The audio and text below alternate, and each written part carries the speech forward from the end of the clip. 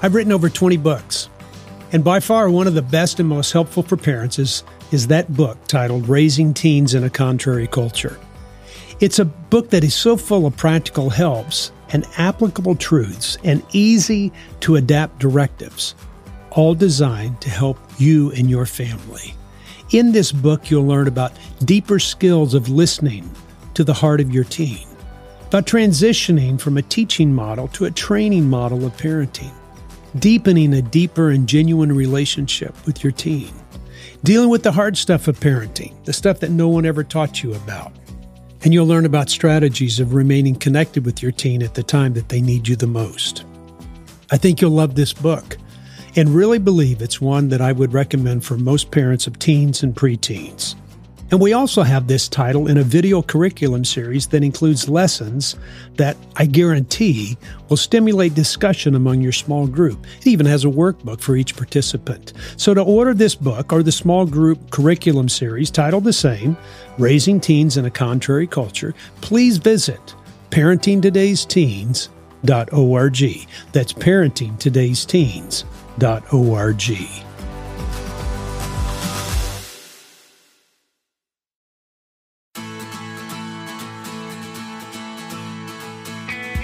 Welcome to Parenting Today's Teens, a daily podcast that provides stories, insights, and wisdom to help you as a parent gain a deeper relationship with your teen.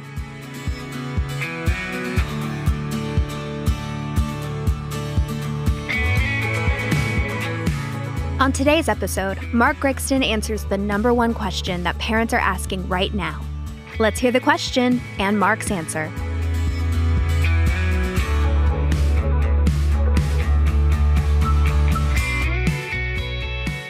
Hey, here's another question. Somebody says dating advice.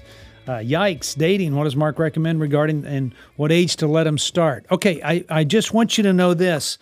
My wife and I started dating when we were 14 years old.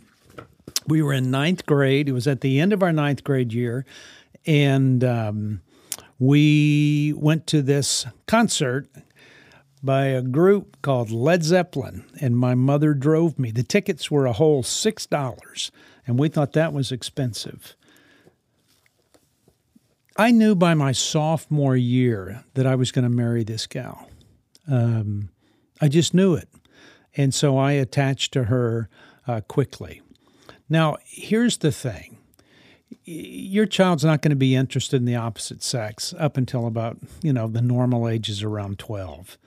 And so at 12, I would just realize the change is coming.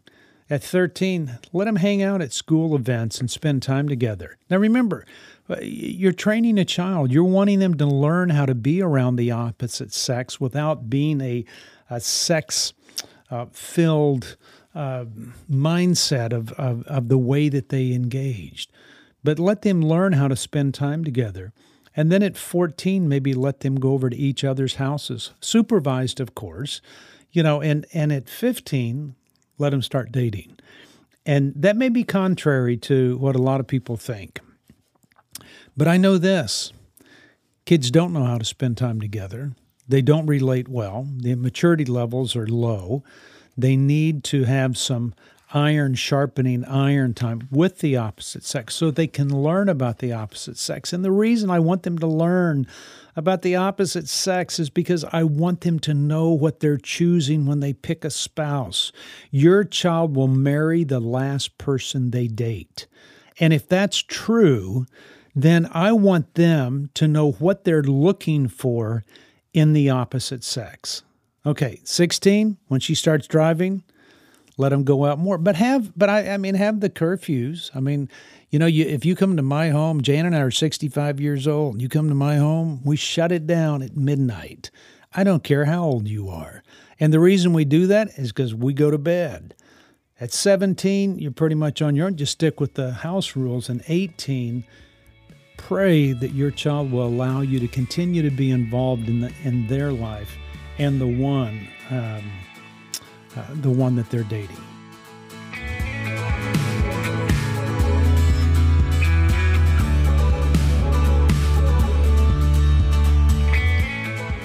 Thanks for listening to Parenting Today's Teens.